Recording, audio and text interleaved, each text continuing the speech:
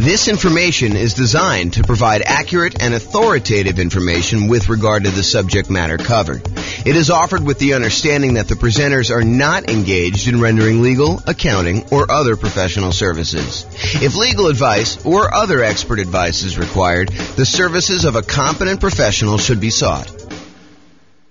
Welcome to the Midland Real Estate Investing and Real Estate Financial Planning Podcast.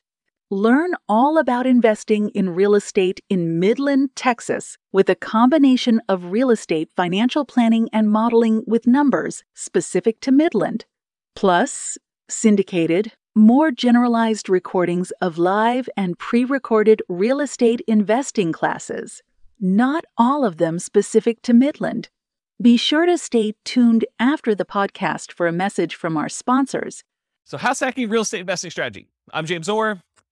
Here are the strategies that we covered a few classes ago. We did a whole class on real estate investing strategies, and I kind of walked you through an overview of all the different strategies in that class.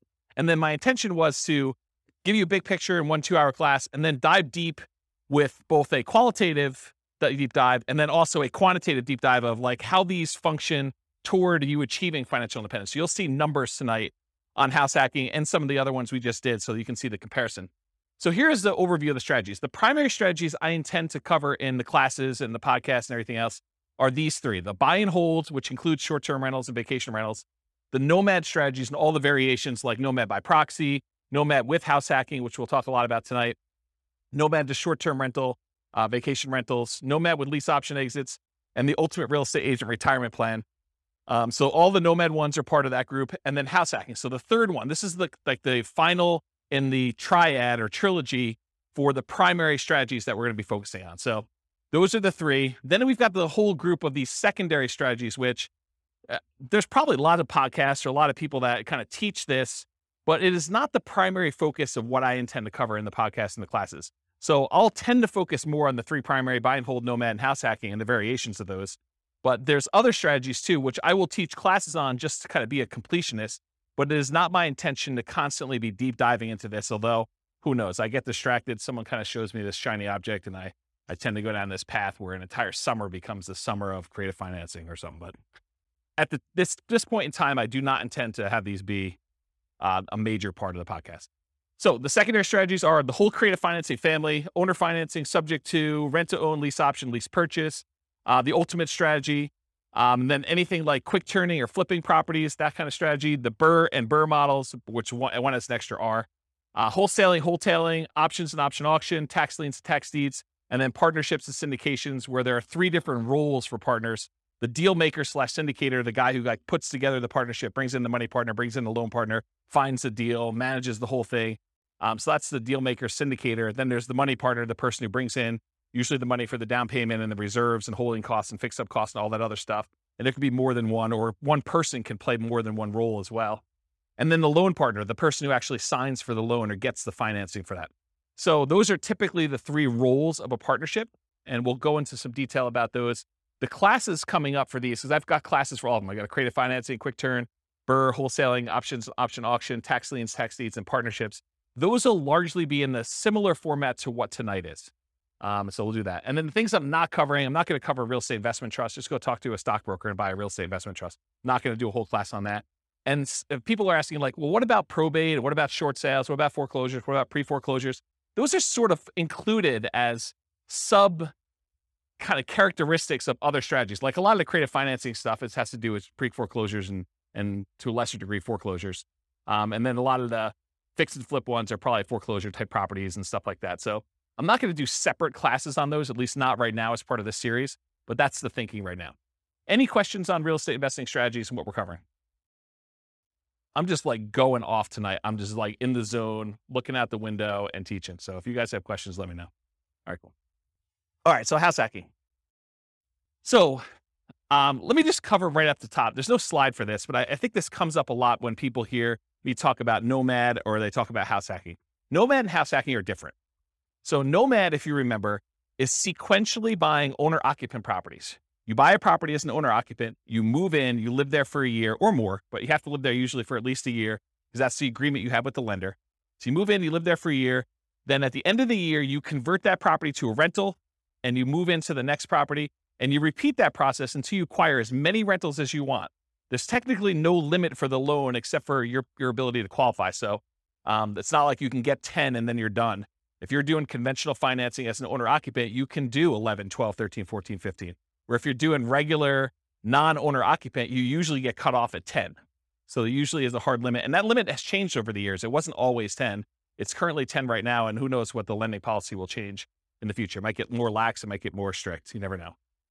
So the difference between nomad and house hacking. So nomad, you're buying property sequentially. You're buying them as an owner occupant, moving in, converting them to a rental, and you're just repeating that process. House hacking, on the other hand, is where you make use of a property that you're already living in. You're either buying a duplex and renting out one half, you're buying a triplex and renting out the other 2 units, or you're buying a fourplex and you're renting out the other 3 units, or you're buying a property and you're renting out the rooms, or you're renting out the garage, or you're parking an RV and you're either living in the RV and renting out the house, or you're renting out the RV as an Airbnb or something like that. The idea, though, is you've got an existing owner-occupant property and you're making use of getting income from the property that you're living in. So house hacking really is a strategy for people to get income from properties that they're living in. You can combine nomad and house hacking. You can buy a house as an owner-occupant, move in with the intention of moving out in a year, converting that one to a rental. And while you're there, you can have roommates for the property that you're living in. So you can almost use the roommates as a way for you to save up your down payment to buy the next property. It's one way to think about it.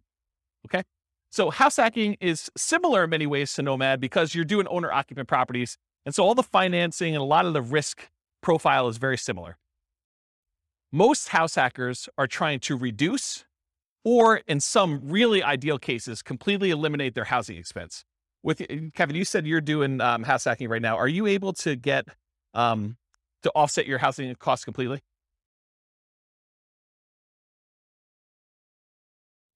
Okay, so Kevin said that he's able to, in Northern Colorado at least, completely subsidize his housing expense with roommates via house hacking. So he's combining house hacking and nomad at the same time, but you're doing the house hacking, you're able to basically live for free or very close to it. I think you said you were up 100 last year and you're down 100 this year.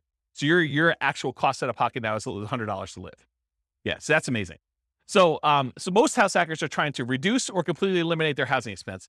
Mathematically, though, if you really step back and you think about it, you just kind of think about like this whole thing is a big black box with numbers in and numbers out. House hacking looks almost identical to getting a side hustle, right? You could, instead of renting out a room for $700, you could just get a side hustle for $700. It looks the same. And then you don't have someone living in your house. But the nice thing about house hacking is if you've got extra space in your house and you're willing to put up with a lot of the inconveniences of having people there, there's some pluses, but I think a lot of people think that there's some inconveniences with it. But if you're willing to do that, you don't have to go get the side hustle and do the extra work. So you don't have to go out and put in hours in order to trade for that. And you can actually get some extra income from doing it. So when we do the modeling, though, in the Real Estate Financial Planner software, I model it like a side hustle. So all I basically say is during the period that you're house hacking, you tell me I got 1 roommate, 2 roommates, 3 roommates, whatever it is. And I take the roommate rate and I say you've got an extra income source. So it's an extra job in there that brings in whatever it is, $650 a month or $1,300 a month. And so mathematically, it just appears as though you have extra income on the owner occupant property. You've got all your normal expenses on the property you have, but then you're getting a rebate on that from the extra income source. Does that make sense? Okay. Let's see. So usually house hackers, by trying to reduce or completely eliminate their housing expense, it allows them to, one of two things. Number one, it allows them to afford a more expensive asset than they might otherwise can or want to support. So it could be, they buy a duplex, which is more expensive than they normally want to buy as a house. But because they're house hacking one of the units, they can afford to do that. And the big benefit of doing it that way is instead of buying whatever the price of houses are in your market, $400,000 single family home, maybe you go buy a $700,000 duplex where you're going to rent out one half of it and your rent from the other unit helps to support it so that for you, it looks like you're buying less than a $700,000 property because maybe you couldn't qualify without that rent coming in from that one half. Or you go buy a fourplex, which is almost 4 times as much. So then you have this larger asset base that's being paid down with debt and it's appreciating if your market's going up. And so you're getting the benefit of owning a larger asset when you do it that way. So that's one of the reasons why someone might do it. Or they can get the rent coming in from their property. Like let's say you're renting out a couple bedrooms, you could take that extra income and instead of buying a larger house than you can afford, Now you can take that extra income and you can use it to invest in something else. You could use it to save up for a down payment on the next property you're going to buy, or you could use it to buy stocks or bonds or commodities or Dogecoin or whatever you want to do in order to take that extra money and invest in something. All right, did I cover everything I had on there? Oh, I do need to say this. So just because house hacking does allow you to buy these larger assets like a fourplex or something, you still need to qualify for the loan. So you can't just go out there and say, oh, I'm going to go buy a $5 million house and try to rent out the rooms. You need to qualify for the $5 million house to do that. And the benefit of doing like a duplex, triplex, or fourplex is that most of those are going to come where they're rented, or at least they've got the likelihood that you're going to get rent on them. And those rents could be used to help you qualify for the property when you're doing your acquisition. It is much harder to qualify with the roommate thing. Although if you have roommates that you are in your current property, your lender will oftentimes allow you, if you're going to take those roommates with you, to continue to use those as part of your qualification process. So be aware that that is also a possibility too. Okay. Any questions on this? We good? All right, cool. Exceptions. So tonight I'm going to go over a whole bunch of things on your handouts. You guys got this real estate investing strategy profile thing. So you'll be using this to kind of characterize the house hacking strategy. And you may be saying, James, you described this thing as whatever it is, but really, can't you do this? And the answer is yes. There's lots of exceptions to what I'm going to say. I tried to use the most general case, but there are lots of ways you could say, but can't you sort of do it this way? Yes, you probably could. It may be unusual. And so I'll try to stick to what's most common, but there are exceptions to a lot of these things. So beware, just because you don't think there's a chance that X can happen doesn't mean it won't happen. My intention with tonight's class is that this is a starting point to give you a lot of background information about how the strategy works and how I think about it, but really do your own research to verify everything I said. You should not rely on me. Okay. Any questions on this? Sweet. All right. So house hacking variations. Let's just kind of start going down what we're going to be covering tonight. So there's traditional house hacking. When you have traditional house hacking, you typically go buy a house, single family home as an example, and you're usually going to put 0% down if you're going to get a VA loan. And VA loans allow you to buy single family homes, duplexes, triplexes, or fourplexes. They require that you be a veteran. So you have to have served in the military and have veteran benefits, VA benefits. And you could use that up to a certain limit. You're not limited to just one. You're limited to the actual the benefit you have from the VA. So you could possibly use your VA benefit for more than one house if you happen to be in an area and to find a property that's inexpensive enough. Or if you sell your VA property, then you could reuse your benefits, although it's a little bit more expensive to use them on a second time. So VA is usually a specific loan program that you have to be a veteran to get. It's a nothing down loan program. Instead of having PMI, private mortgage insurance, which private mortgage insurance is an insurance that the lender requires you get when they make you a loan where you put less than 20% down, it protects them in case you default. So they basically said, hey, listen, if I'm going to let you put 5% down on a property, then I want to make sure that you pay a third party insurance in case you default as the buyer on the property. I want to be protected. Okay. So in those cases, PMI protects the lender. With VA though, there is no actual PMI with VA. Instead, they charge an upfront funding fee. And you could choose to pay your PMI as one lump sum upfront fee, but VA is a special case where the Veterans Administration actually charges you an upfront funding fee, which is part of their insurance that they use in order to make good on any loans that go bad when the VA guarantees it with the banks, the local banks that are doing it. So if you're going to go buy property, you could do 0% down for VA, and that's one of the two loans that you can do for multifamily. So if you're not a veteran, you're going to have to do this other one if you want to buy a duplex, triplex, or fourplex. But basically 0% down is the VA loan, or you could do a 3% down conventional loan. And these loans are all on your sheet here. What does the top of the sheet say? Loan type mortgage insurance comparison. So there's a little spreadsheet here that shows you all the different loan types if you got that handout, and it shows you all the different ones. So you can follow along on that one if you want to take any notes. So 3% down is another conventional loan program. It requires PMI for doing that. And there's two different options that I have on there, although there's a third lump sum upfront fee.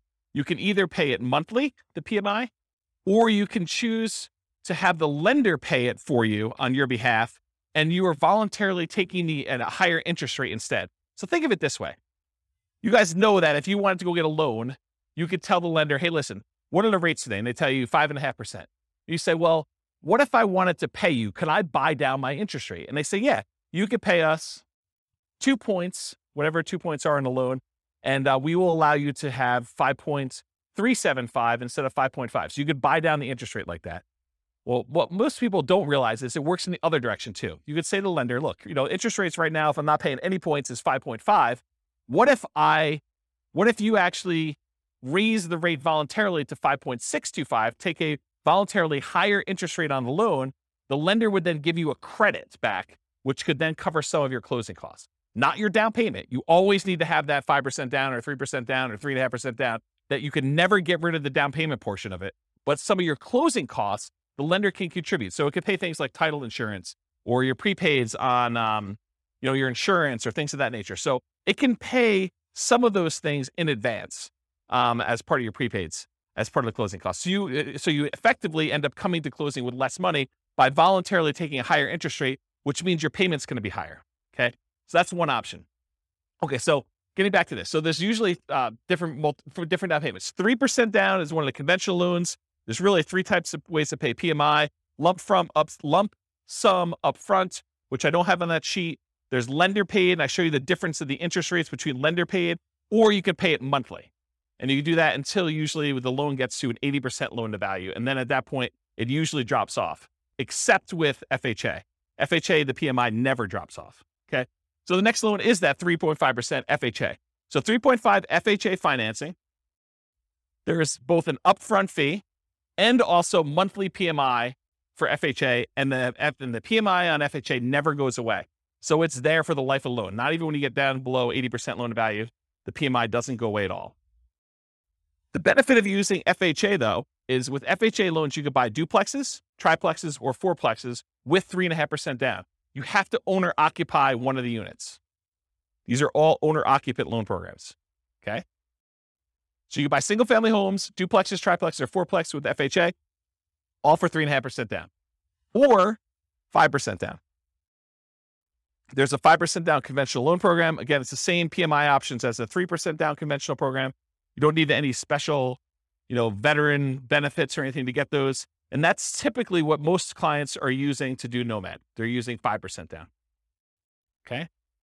So traditional house hacking, down payments are usually going to be 0, 3, 3.5% for FHA, or 5. And the 0% down is usually VA. And so if you're doing multifamily, it's going to usually be the 0 if you got VA benefits, or 3.5 if you're doing FHA. In traditional house hacking, it could be single family home with roommates, including what I call non-conforming duplexes, triplexes, and fourplexes. What's a non-conforming duplex, triplex, or fourplex? Anyone have an idea? So an example would be a walkout basement. So in other words, you have a part of your unit that's technically not a duplex. It's not listed in public records as a duplex, but it's sort of set up where it feels a lot like a duplex, where you can have a completely separate living area, like a basement that has a walkout where they can come and go as they please through the back door. Maybe you set up a kitchen unit down there against, a lot of times against regulations of the county or the city that you're living in. Or maybe you just have like a kitchen set up, but no stove. You have like a little mini fridge and a little mini bar sink area. And they use like a little hot plate in order to cook their meals. So it's not technically a duplex, triplex, or a fourplex. It's not listed in public record as that. It's not zoned for that, but you're sort of using it like that. A lot of people, there's some people that have converted these up-down bi-level plans where you walk in the front door and they added doors right before the stairs so that now they have an upstairs and downstairs. So you walk in, there's a little landing area, and if you go to the left, there's a door that goes upstairs with its own unit. And if you go to the right, you open the door, there's a staircase that goes down to another unit. And some people have converted these to non-conforming duplex units, and they kind of rent out both of them. Okay. So you could do the single family home with roommates, or this non-conforming duplex, triplex, or fourplex from the single family homes. Or you could do legitimate duplexes, triplexes, fourplexes, actually zoned multifamily property where there's a unit, there's 2 addresses, it's zoned that way in public records. Like there's 2 different utilities, 2 different electrical boxes, 2 different water lines going, and so on. There's also slight variations on these, like additional dwelling units where you have a single family home with its own like mother-in-law suite or a multi-generational property. There's a whole builder now that's kind of catering to this group. They've got a whole bunch of new construction properties where they have 2 front doors, and one of them is like an intergenerational suite. There's a door that you can close between the units so they still connect, but they're technically 2 separate units. They have 2 kitchens, 2 sets of living areas, 2 bathrooms, all that stuff. So it's like a duplex, but it's still technically a single family home, which is an interesting product. So if you have a single family home, or even a duplex, triplex, or fourplex, you could rent out rooms in your unit, in like your actual side of the duplex. You could rent out rooms in addition. It is harder to buy more than one duplex, triplex, or fourplex. So if you were thinking, oh, James, I'm going to combine this house hacking thing you had with Nomad, and instead of buying single family homes, every type of property, I'm going to buy fourplexes. So I'm going to buy 10 fourplexes, and I'm going to do that strategy. What's the challenge with that? Why can't you go buy 10 fourplexes easily? Anyone know? The financing. So if you have a VA loan, you could go buy 1, maybe 2 if you didn't use all your VA benefits to buy 2 duplexes or 2 fourplexes sequentially. You buy 1, you live there for a year, you convert it to a rental, you move out, you buy the next one. And if you have a little bit left over in your VA benefit, maybe you could do a second one with that. But then once you get beyond 2, this is like an ideal situation where you're able to find one cheap enough that you didn't use all your benefits. After you've done the 2 though, let's say you want to go buy a third one. What's the financing you can do in order to do that? FHA. So FHA is the only other one you could do to buy triplexes, duplexes, triplexes, or fourplexes. You can't do the conventional one with low down payments, like a 5% down. So if you wanted to go do a low down additional unit, then you could do your FHA. What's the problem after you get your 2 VA ones? That's really a stretch to do. That'd be really hard to do. And that third FHA one. Yeah, you can't do more than 1 FHA loan. There's some really weird exceptions, like if you move more than 100 miles away, or you had one and you inherited one from your parents because they died and you kind of took over the loan or whatever it is. But they don't usually want to give you 2 FHA loans. There's some really rare exceptions, but for the most part, it's going to be very, very difficult for you to be able to do 2 FHA loans. So it's going to be really hard for you to buy that 4th duplex, triplex, or fourplex if you're trying to do this in series without putting a lot more down. Then you got to go put your 15% down for a duplex. I think there's a loan program for doing that as an owner occupant. Otherwise, it's going to be 25% down for doing any type of multifamily. Even if you're moving in, well, maybe there is a 20% down owner occupant. I don't know the answer to that. I'd have to check with a lender to find out. But I think for most of those, they're going to probably be 25% down for the multifamilies after that. So there's really no way to do these really low sequential down payments for acquiring these large numbers of multifamilies. Primarily, you're going to be doing 1, maybe 2 if you're lucky. If you happen to be a VA, a veteran, and you can get a VA loan for 1, or maybe you met your spouse in the military, you get 1, your spouse gets the next one. Maybe you're able to squeeze out a third one because one of you didn't use all your benefits. And then you go to the FHA for her, you do the FHA for him. Maybe you can get to that. But you're talking about like the stars having to align and it being like perfect. The chance of you doing it is really, really, really hard. So a lot of times we'll just say, we're going to stick to single family homes. So you could do as many of those as you want. You buy 5% down every year for as long as you want to go. Okay. So that's why we typically don't do these multiple multifamily properties in a row. All right. So that brings us to our next variation of house hacking, Nomad with house hacking. This is just combining that idea of having roommates or buying a duplex and then sequentially buying a new property every year. And in most cases, it's going to be a single family home. And I think we just covered why, right? So you're going to be doing single family homes, Nomad with house hacking. And if you guys can't, it was last week we did Nomad, right? Yeah. So last week we talked about Nomad and how you're doing that sequentially with house hacking and what those numbers look like. I'll cover that again tonight when we get to the numbers, but you'll see it's a pretty impressive strategy. So I call Nomad with house hacking, the alternative name for it is sequential house hacking, right? When someone goes and they house hack repeatedly and they're buying, house after house after house, and they continue to house hack, that's sort of like what Nomad with house hacking is, right? Sequential house hacking.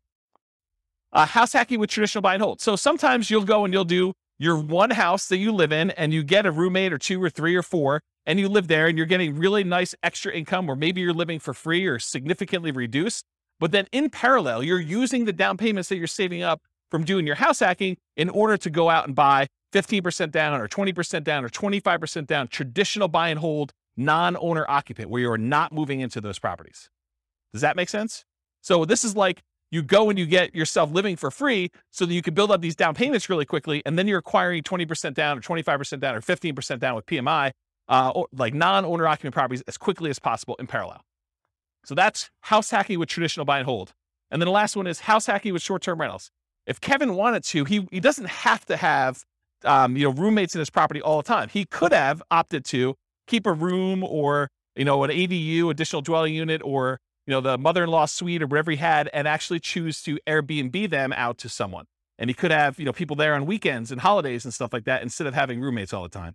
And the economics are you typically get higher rates than you get for having just long-term roommates, but there's more work involved and more upkeep, and you tend to have a little bit nicer property in some cases. Not saying Kevin's is not nice, but like that's how it typically is for Airbnb. Although there's lots of variations, what I imagine. So, okay, so that's house hacking with short-term rentals.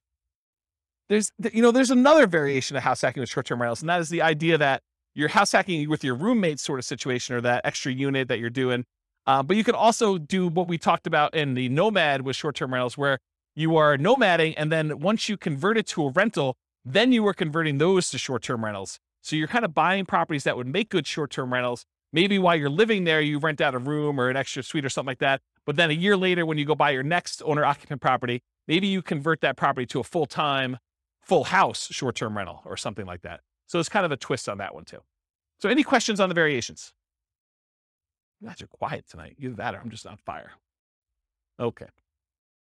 So is house hacking more of an investor strategy or more of a real estate entrepreneur strategy? Remember, if you're primarily investing if you put money out with the expectation of getting a return on your money, versus real estate entrepreneurship is you are putting in your time and energy into trying to generate an income or business returns on the activities that you're doing. Not that you don't have any money in the deal as an entrepreneur, but really the idea is like, are you spending a lot of time trying to generate money? Like you're in a job as a real estate entrepreneur, or are you putting out money and you want it to just largely be passive? And I think house hacking is largely passive. I mean, I'm sure if you do more of the short-term rentals, that's more entrepreneur-ish, but really you're putting out money, your down payment, 0%, 3%, 3.5%, 5% down, and you're expecting to get a return on having roommates there. Yes, you got to go put leases on there. Yes, you got to advertise, put your tenants in there. You got to manage them, all that stuff. But it's largely passive. It's not like an everyday type of activity. Okay. Money required. So I went into a lot of detail on this, so this slide will go pretty quick. But typically, you usually have to come up with 0% down for the VA loan, 3% down for that conventional, 3.5% down for the FHA, or 5% down for the conventional, and any deferred down payment that you need. And what I mean by deferred down payment is any negative cash flow you might have on that property. So Kevin was saying that, this year he's probably about negative $100. So it's costing him $100 to live in the property. So he needs to budget for that negative $100. He needs to budget for the $100 it's costing him to live, which for most people is not as bad as having a budget for the full, $2,000 or $2,500 a month or whatever you're paying for on your regular mortgage if you weren't house hacking. But if you convert it to a rental after a year, you still need to budget for that. So if he was negative once he converted to a rental, he would need to budget for that deferred down payment, any negative cash flow he had on that property. And really, the way to think about this deferred down payment is, if Kevin went and he put 20% down on this property, would it be negative? Probably not. But he bought it as an owner occupant, probably put 5% down is my guess. And now he's trying to support, 3 roommates or however many he has in this property so that he's not negative on the property. But if he had put 20% down, it wouldn't be negative at all. So really, because he put 5% down, he has a little bit of negative cash flow. And so you could think about it as he didn't put 20% down, which is probably, $80,000 or so. My guess is probably $400,000 property. Instead, he put $20,000 down. So instead of putting $60,000 down, he has negative $100 a month. Would you rather have negative $100 a month in cash flow or put $60,000 more down when you buy the property? Because that's really the choice he made, right? Because if you put the $60,000 down, it wouldn't be negative. So it's really a deferred down payment. He's paying that $100 a month over time until rents go up enough where he no longer has negative cash flow, which is going to be a lot less than $100 a month until it gets to $60,000. He's going to come out ahead on that deal. Make sense? Okay. And then additionally to that, you need reserves. Even when you're house hacking, you should have reserves set aside. You should have money set aside in case you can't get your house hacking tenants or they lose their job with COVID and they can't pay you, or you have repairs on the property, or something happens where you need money for something that has come up, something unexpected. So you should not be doing these strategies without reserves at all. So really, you're going to need your down payment, any deferred down payment you had, that negative cash flow, and then also reserves in that property. And then you might also see, although less frequently, any extra money to prepare the house for short-term rentals or repairs. So I have another client of mine who, one of their strategies is they like to furnish their property really, really nice to get premium roommate rent. And so there's an extra cost to going out and buying really nice couches and the big screen TV on the wall, and probably doing upgraded flooring and, the things of that nature in order to get the house prepared. So you might have extra expenses in order to get your house prepared for that. Some other clients of mine are obviously not doing, pimping out their house in order to make sure that they can get primo rent for that. They're just having any old roommate rent a clean room, clean, neat house where everything's functional, but they're not having to make sure it's super, super nice. Okay. And then in some rare cases, you probably will put more down, or you may buy the house cash. So you can do house hacking where you don't get these low down financing. It's not a requirement of the house hacking strategy that you buy it with little or nothing down. But in most cases, most of the people that I know doing it are trying to minimize how much they have into the deal, and they're buying properties with 5% down, and then they're usually doing it sequentially where they're buying more than one. Any questions on this? So credit required, the same as Nomad. You're buying owner-occupant properties. So really, it's most common to qualify for those traditional owner-occupant financing things, that conventional financing, the FHA, the VA loans. You must move into the property or you're committing loan fraud. You cannot fix my strategy and tell the lender, yes, wink, wink, I'm going to move into the property, but give me the owner-occupant rate, the 3.5% down rate or the 5% down rate. But technically, I'm not going to move in. I'm going to say I'm going to move in because that's my intention. The lender will say you have to intend to move in, right? That's what they'll tell you. And then you'll be like, well, I intend to move in until I close, and then I'm not going to move in. But I intended to this whole time. Yeah, that's loan fraud. And you'll go to prison for that. So it's not worth it to try to sneak in system. Listen, the lender is willing to partner with you and loan you 95% of the purchase price to do this strategy over and over again. Why would you want to screw your partner like that? Right? I mean, he basically said to you, or the lender basically says to you, hey, I'll loan you up to 100% for VA loans, 95% if we're doing 5% now conventional, and I'll do it for you 10 times in a row. But you're like, no. I want to screw you on the first deal. I'm going to tell you I'm going to move in, then I'm not going to do it. Yeah, that's not a good idea, guys. That's just not a good strategy. All right, so the reason why you have to move in is because you sign a piece of paper, an agreement with the lender at your closing that says you are required to move in, usually within 60 days, and you have to stay there for a year, at least a year. Okay. Now, can you, with extenuating circumstances, do it shorter than a year? Sure. Yeah. If you happen to be living in a property, then you get married 6 months into it, or you lose your job and you got to relocate, or you get a job transfer. Sure. You can move out before a year. That's not what we're talking about here. What we're talking about is violating the spirit of the agreement where you say, wink, wink, I'm moving in, and then you don't move in. And in case you're wondering, James, but how will they find out? I mean, come on. I mean, they're not going to come around and knock on the door and check to see if I live there, are they? Yes, they will. At 6 a.m., according to one person in the room. So yes, they do come and they verify that you are living in the property.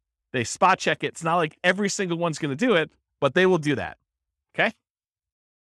So typical credit score needed for doing these loans, it's all on that worksheet I gave you, the loan one. There's a list for credit score, minimum credit score in there. The typical credit score for most of these programs is 620. There are some exceptions, maybe down to 580, FHA and VA. Better credit often will get you a better interest rate, although I don't think FHA varies based on credit score, and lower your private mortgage insurance. So with the exception of FHA, I think both the conventional loans, your rates can get better depending on what your credit score is, and your PMI payment will also get better. It'll be less if you have better credit score. Okay. So it helps to have a higher credit score. It's something for you to work on and strive for. Less common situations, if you're buying without a loan, a credit score is not required. So if you're paying all cash, it doesn't matter. But in most cases, you're going to need a credit score in order to do this. And realize that credit score requirements can change over time. So do check with your lender. Don't come to them and say, but James told me in class that I could do this with 620. you're required to give me that loan. No, that's not how this works. The lender will tell you what is required to do your loan, and then that's the rule you need to kind of do with. It doesn't matter what I say. Okay? Any questions on that? Sweet. All right, so here are the Fannie Mae regulations for qualifying for a loan and how they look at rents on your owner-occupant property. So I'm going to read this to you, and then I highlighted in red the section that talks about how they deal with house hacking. So the title of the section is Treatment of the Income or Loss. The amount of monthly qualifying rental income or loss that is considered as part of the borrower's total monthly income or loss, and its treatment in the calculation of the borrower's total debt-to-income ratio varies depending on whether the borrower occupies the rental property as his or her primary residence. Principal residence, what it says, okay? And then here's a section that applies. There's another section which is when you are not talking about your primary, which I will not read. But since it's a class on house hacking, I do want to read this section to you as to how they qualify you for the loan. So if the rental income relates to the borrower's principal residence, and then there's 2 bullet points. Bullet point number 1, the monthly qualifying rental income, as defined above, it's before this section, must be added to the borrower's total monthly income. So if you have positive income coming in from this property, they add it to how much you make. The income is not netted against the principal, interest, taxes, insurance, and HOA of the property. That's what it says on there. The full amount of the mortgage payment, principal, interest, tax, insurance, HOA, must be included in the borrower's total monthly obligations when calculating the debt-to-income ratio. So what they basically said is any rent you get on the property counts as income to you. It's like what I just told you, where it's like a job. It's like a side hustle. So if you're getting $650 a month from a roommate, it assumes that you're making $650 a month extra as income. And then you still have to have the full principal, interest, taxes, insurance, and HOA that you qualify for as a obligation, as a debt that you're qualifying for when you do the debt to income. So how many people, don't raise your hands, how many people think it's a good idea that when you get a roommate, one of the benefits is they could slip you cash under the table and you don't pay taxes on it? Is that like a good idea? No, it is not a good idea, okay? You want to report it on your tax return. You want to show a history of getting roommate rent so that when you go qualify for the loan, it just shows up on your tax return and then your lender can use it to qualify you. You don't want to go and think short term and think, oh, I'm going to save myself a couple dollars and I'm going to not pay taxes on this income I got from my tenant. No. You want to pay taxes on it and you want to get the depreciation benefit of having a roommate there so you can depreciate part of the property anyway. So that was a pause for beverage. Okay. So any questions on these guidelines? Cool. So skills required. So what are the skills you need in order to do house hacking? You need to be able to analyze deals, which we'll talk about here in a second, but use that the world's greatest real estate deal analysis spreadsheet in order to do the deal analysis. You need to be able to find deals that would work for house hacking. You know, what we might call cash flowing deals, although the kind of criteria you have if you're going to use it exclusively as like a roommate place or exclusively as a duplex, triplex, fourplex, and you're going to plan on living in one of the units forever is a little bit different than the criteria you might use as if you were thinking you're going to nomad out of this thing in a year and you wanted to convert it as a rental, right? So you need to find cash flowing deals or whatever the equivalent of that type of deal that makes sense for you as a house hacker. You need to get good at acquisition financing, know about VA loans, know about FHA loans, know about the conventional loans for owner occupants and how those work, how the numbers, how they qualify you, how debt to income is calculated, or talk to a lender and make sure that you understand how you are qualified or are not qualified and what you need to do in order to become qualified. And then finally, I think the last skill is property management skills. So you need to know either one of two things. You either need to know how to manage a property manager if you're going to have someone else do it, which is probably going to be for like your duplexes, triplexes, and fourplexes. It's probably not going to be for roommates. I don't know of any property managers that are focusing in on roommates. It might be a niche though. It might be an opportunity for the right property manager to be like a roommate finding property manager, which would be interesting. I don't know. Yeah. There's probably some liability there. Yeah, I don't know. I'll think about that, but there might be a niche for that. I don't know. So either you got to be good at doing managing your property manager, which is usually going to be the duplex, triplex, or fourplex situation where you're renting out the other units where you're not living with people, or you're managing the property yourself. You're managing the duplex, triplex yourself, and you're not hiring a property manager, or you've got roommates and you're kind of doing it that way. Or if you're doing short-term rentals, you got to get good at that type of property management. So really it's kind of like the skills of property management, depending on which way you go to do that. Any questions on skills required? Does that make sense, everybody? Sweet. Stability. So I've been discussing this last few weeks, and I probably should still go look up this guy's name. It's like the third week in a row I don't know his name. It's kind of embarrassing. So it's the guy that writes the Farnham Street blog. If anyone knows his name, let me know. I could go look it up. I get the newsletter every week. So basically, he sent out this has got to be a few months ago now. He sent out an email talking about this concept of things being actively stable or passively stable. Actively stable, if you don't take action, it's going to kill you. You're going to lose money. Something bad is going to happen. Versus passively stable, in that, if you don't do anything with it, then it'll be fine. It'll kind of like, it'll self-balance, it'll self-neutralize, where nothing bad is going to happen to you. So real estate inherently is actively stable. So it's a strategy where if you don't take action, things will happen to you. If you don't pay your property taxes, you'll lose the property. Someone will put a tax lien on your property. If you don't do it for enough time, then they'll execute on the tax lien and they will foreclose on the property and you'll lose ownership of the property. So in that case, it's always active. But there's kind of like variations within active in my mind. If you got an interest-only loan, knowing that at some point you're going to have a balloon on that loan and you're going to pay off the balance of it, that is more active than getting a 30-year amortizing loan that will just kind of automatically pay itself off after 30 years. So if you think about, doing fix and flips, where if you don't actually go out there, do the work, fix up the property, either sell it or rent it out or something like that, that is an active strategy where if you don't do something about it, it'll hurt you.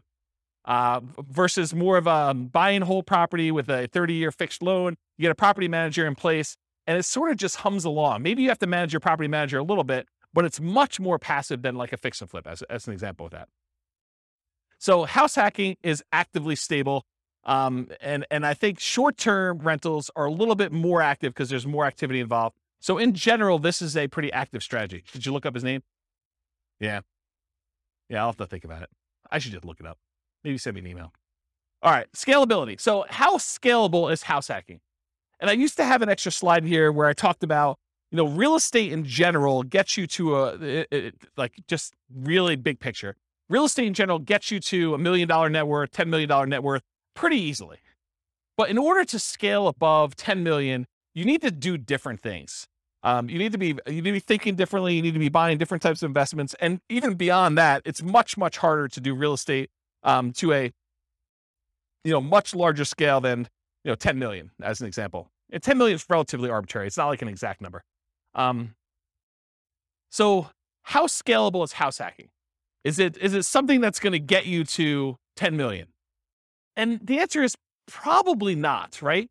I think house hacking could get you to that kind of like, 1 million to maybe pushing 10 million if you're doing more sequential stuff. But house hacking just one property where you get roommates, that's really not going to get you to these big numbers.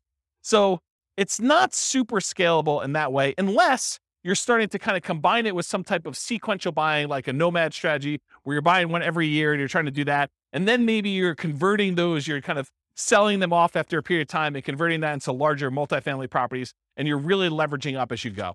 That's more of a scalable strategy. So house hacking is often limited to one per new property per year. And as soon as you're repeating the process as a nomad with house hacking, I think I talked about that, like if you're going to do that. And then from that perspective, it's hard to scale because you're only able to do one a year. If you had an unlimited amount of money and you were buying properties where you're not moving in, you could buy 10 a year. But with house hacking, you got to buy one per year. And that's one of the reasons it's not super scalable. It could increase speed with short-term rentals where you could buy a second home with 10% down in parallel every year. You could also do it where you're buying traditional 15% down, non-owner occupant, 20% down, or 25% down, non-owner occupant in parallel as well.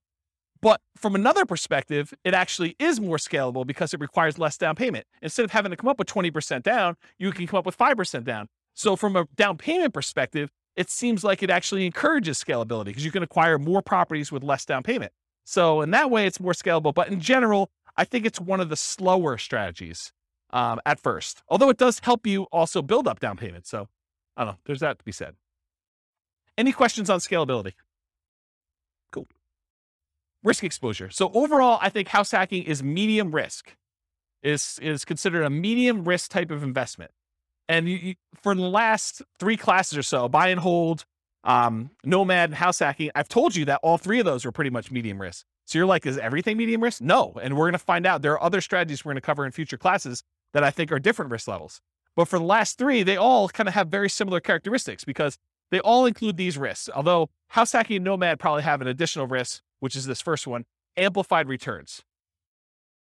When you put a little amount down, the returns you get are amplified. If you have $100 a month cash flow and you only put $0 down, that seems like an infinite return, although it's really, really hard to get an actual infinite return without reserves and other stuff like that.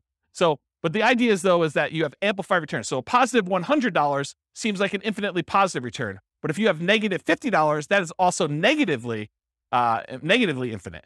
So it's amplified in those directions depending on what you do. Whereas if you put 20% down or 25% down and you have a slight increase or slight decrease in rent, or you have a repair, because you have so much more invested, those returns get muted. They get softened a lot more. And so they're not as radical in either direction. So it can go both ways for these amplified returns from the small down payments. In addition, another risk is the increased likelihood of negative cash flow or deferred down payments with these small down payments you're making. So by putting 0% down or 5% down, you have a much greater probability of having some negative cash flow on a property or deferred down payment. If you had put 20% down or 25% down, the chance of you having negative cash flow would be much, much lower. Okay. You could have the risk of your price declining during ownership. Property values do not go up, even though Kevin says they always go up. Rents can go down during your ownership. Property values can go up, property values can go down, rents can go up, rents can go down. If this is the first time you're hearing about that, don't be surprised. I think a lot of folks, especially the last decade or so, rents have gone nothing but up. Rents can go down. So can prices. Your credit is at risk. If something bad happens to you and you're no longer able to make that mortgage payment or manage that property, there's a chance that you could have a foreclosure, and that could mean an impact to your credit report. And so your credit is at risk by doing that. And then you have all the typical tenant and property management risks, slip and fall, being accused of violating fair housing laws, all those types of things. You have all those risks when you do house hacking as well.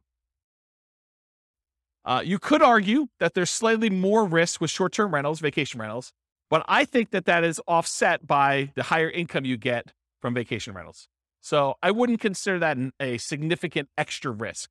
Although you do have a slightly different additional risk that you with short-term rentals than you do with, year-long leases type things. And that is that there are a lot of municipalities, cities, counties, HOAs that are coming in and cracking down on short-term rentals. And they're saying, hey, we are not allowing short-term rentals anymore. So I think there is an additional risk that you could see your short-term rental go from something that you were able to operate to something you are no longer able to operate because your HOA or your city or your county came in with additional, more restrictive rules and limited your ability to do that. Does that make sense? Okay. Also, insurance companies. I've heard some insurance companies are not allowing short-term rentals. You need to go get a specialized insurance company to do this. Okay, so profit speed. How quickly do you make money? And what size or magnitude of money do you make at one interval? So with house hacking, you typically can start seeing a profit immediately. That's one of the differences between house hacking and nomad. Is nomad, you buy a house, you live there for a year, and unless you're house hacking while you're nomading, you're not getting income on that property for a year. You got to support that property until you go and convert it to a rental. That's potentially problematic if you need income right away. With house hacking, you move in, you can get roommates right away. Of the people that had roommates in this thing, how many have moved in like that day had roommates? Yeah, so like 3 people in the room already had roommates when they moved into their property. So you could be earning money like that instant. In fact, you probably got down payments, security deposits and everything in advance. So you probably got those up front. So with house hacking, you typically start seeing profit right away. Rents and security deposits are typically paid in advance. Short-term rentals while you're still living in the property may increase your cash flow. It's not common with roommates, but using a property manager can slightly delay your time to receiving cash flow. There's usually a delay between when they collect it and when they pay out to you. So I've talked about this in other classes. I'll give you the really short version rundown of this, but this is the return on investment quadrants. So on the left-hand side are cash later quadrants. That's appreciation and debt pay down. Those are the things you get later on when the property value goes up over a number of years. You pay down a loan over a number of years. Your amount of equity you have has usually gone up over that time. So this is usually money that you see over time. And then the now stuff, cash flow and tax benefits. So if you're getting rent from your roommates, that's the money you tend to see right away. And then the tax benefits, which is usually depreciation. You usually see that either in your paychecks because you went and you increased your exemptions, or at the end of the tax year when you get a larger amount back in your refund, or you had to pay in less of the amount that you owed. Kind of that's how that works. So those are kind of how the quadrants work. The ones on top, appreciation and cash flow, those are speculative. You're kind of like market dependent. You're relying on things to go your way, like property values going up or rents kind of remaining where they are or rents going up. And the ones on the bottom, debt pay down and tax benefits, those are sort of like the base of the pyramid where contractually you get debt pay down no matter what the market does. If you get a 30-year loan, you're paying down a certain amount of debt with every mortgage payment, whether you like it or not. Okay, that's what the debt pay down portion is. And then tax benefits, unless the tax law changes, you're getting depreciation for 27 and a half years, whether you like it or not. Okay, so those are the two kind of like baseline ones that are not market dependent. They're less speculative. They're only speculative if you stop making your mortgage payment, or the tax benefits wise, if the tax law changes and you're no longer able to take depreciation. Okay, so we talked about that. Any questions on profit speed and profit size? Oh, I'll comment on size. So the interesting thing about house hacking is it has the potential of bringing in more cash flow than a lot of other strategies. Because if you think about renting something by the room, that is one of the strategies listed on how to improve cash flow. It tends to be a higher cash flowing thing. Like if Kevin were to move out of this property and he were to actually charge rent for his position there, he probably could get more rent than if he just converted to a regular straight up year-long lease. He'd have 5 different roommates or however many he has. I don't know exactly how many he has, but he might have 5 different roommates in there, one that was his position before, and these 4 other ones are all renting rooms, and he's collecting a much higher dollar amount. So from a perspective of like magnitude, the cash flow quadrant in this kind of like return on investment quadrant thing here would be typically larger than it would be in other strategies, more so than a lot of other strategies. Maybe not short-term rentals. Maybe short-term rentals is a little bit higher. But then otherwise, appreciation and debt pay down are the same. From a return on investment standpoint, they get larger because your down payment is smaller. And then the tax benefits are going to be fixed no matter what strategy you're doing. Although if you're putting less down from a return on investment characteristic, that tends to be a little bit higher because you're putting a smaller amount down and the amount you're getting is fixed. It's based on the price of the property. Any questions on profit speed? All right, cool. Finding deals. How do you find house hacks? How do you go find a duplex or a triplex or a fourplex or, a room with, a house with additional dwelling unit or mother-in-law quarter? How do you find those? Patience. Yeah, they are harder to find around here. That's true. Although Greeley's got a lot of duplex, triplex, fourplex. Not as much Fort Collins or Ludlow. So the most common methods for finding these, multiple listing service, that's where the overwhelming majority of them are going to show up. In addition to that, you could do for sale by owner. And for sale by owner really breaks down into 2 groups. There's the actively marketed for sale by owners that are going out there, they're listing their property on Zillow, they're putting a yard sign up, they're doing things in order to encourage people to find their property. And then you've got all the hidden for sale by owners. And those you got to find by doing marketing. These are the people that maybe they don't know they're going to sell, or maybe they haven't told anyone they're going to sell, but they want to sell, or they'd be open to selling. Okay. And so those are all the hidden ones. You usually find those by either marketing or networking. In addition to that, can you go find, the rogue duplex or single family home with a mother-in-law suite or something like that from a wholesaler? Can you do that? Yeah, I think that comes up, but I think that's more of a secondary, more unusual strategy for you to find these types of properties. Any questions on finding house hack deals? We got one more slide on finding stuff. So when you're looking inside the MLS, you could definitely set up searches for show me all the duplexes, show me all the triplexes, show me all the fourplexes. That's pretty easy. But then there's a bunch of keywords that I think will be helpful for you if you're searching to try to find house hacking type properties. So additional search terms might include mother-in-law, in-law, or suite. And I would spell suite correctly, S-U-I-T-E. I would also spell it wrong because not all real estate agents can spell. Okay? So I would put it in there as both the correct spelling and the incorrect spelling so that you catch the ones that they don't know how to spell. I'm picking on myself. I'm a real estate agent too. So I think you search for words like that. You could also search for the term separate entrance, because I think that would also be a key. And you're going to do these searches and there are going to be false positives that come up, right? You're going to be like, It'll say something like, stay away from the mother-in-law with this amazing spacious house in the mountains, right? And so it has nothing to do with the mother-in-law suite. They just happen to use the mother-in-law, and that's not really a property you necessarily want to use as a house hack. But I think doing these search terms will give you enough positives that it's worth putting them in and doing a search for. So mother-in-law, in-law, suite, those 3 terms. Separate entrance is another one. Kitchens, plural. If you do a regular search for kitchen, it's not going to help you. But kitchens, that usually implies that there's more than one, and that usually is a sign of a property that could be a good house hack for you. ADU stands for accessory dwelling unit or additional dwelling unit. The term accessory dwelling unit or multi-generation or multi-generational, those terms could help. Basement apartment, another term to search for. Garage apartment, maybe even just apartment. Cottage, compound, pool house, boat house, maybe wet bar. If you're looking for ones where you can actually park an RV and you have your RV where you live in, or you rent that out as a different Airbnb thing, maybe do a search for RV. Airbnb, VRBO, vacation rental, short-term rental, STR, which is abbreviation for short-term rental. A lot of times there's limited in space, and so some people will use abbreviation for that. House hack, just do a search term for that.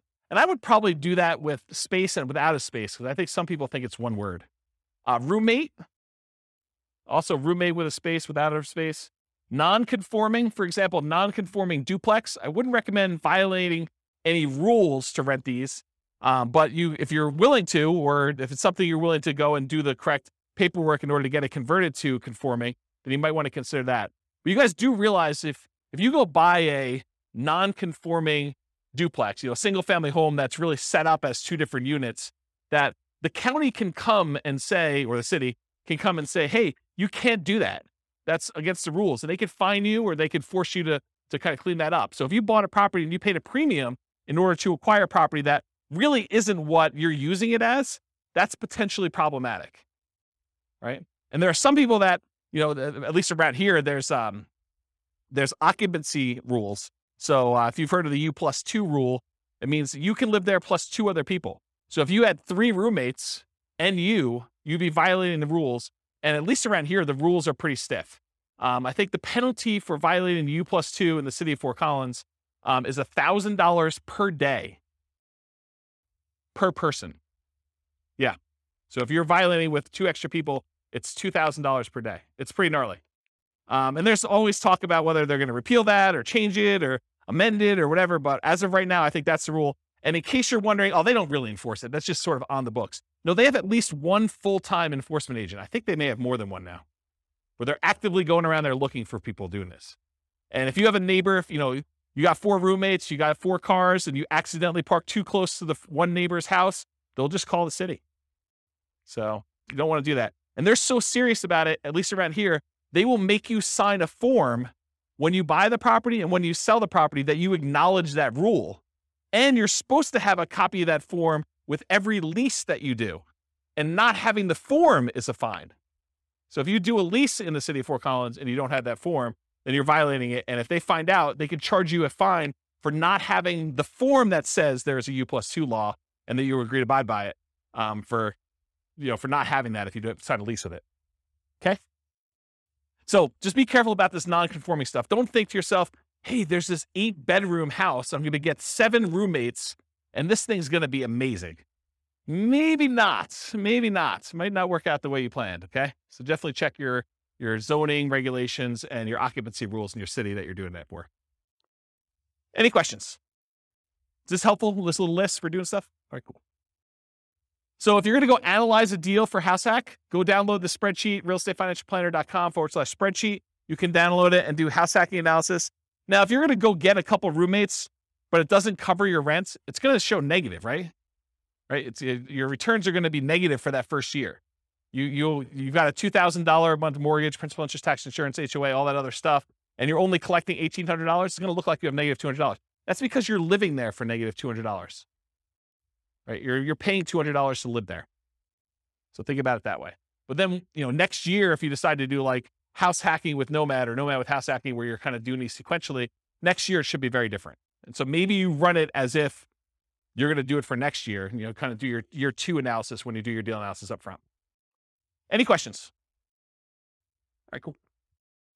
Market conditions. So what kind of market would you want to do house hacking in? Would you want to do it in a market that's declining, where prices are going down, or rents are going down?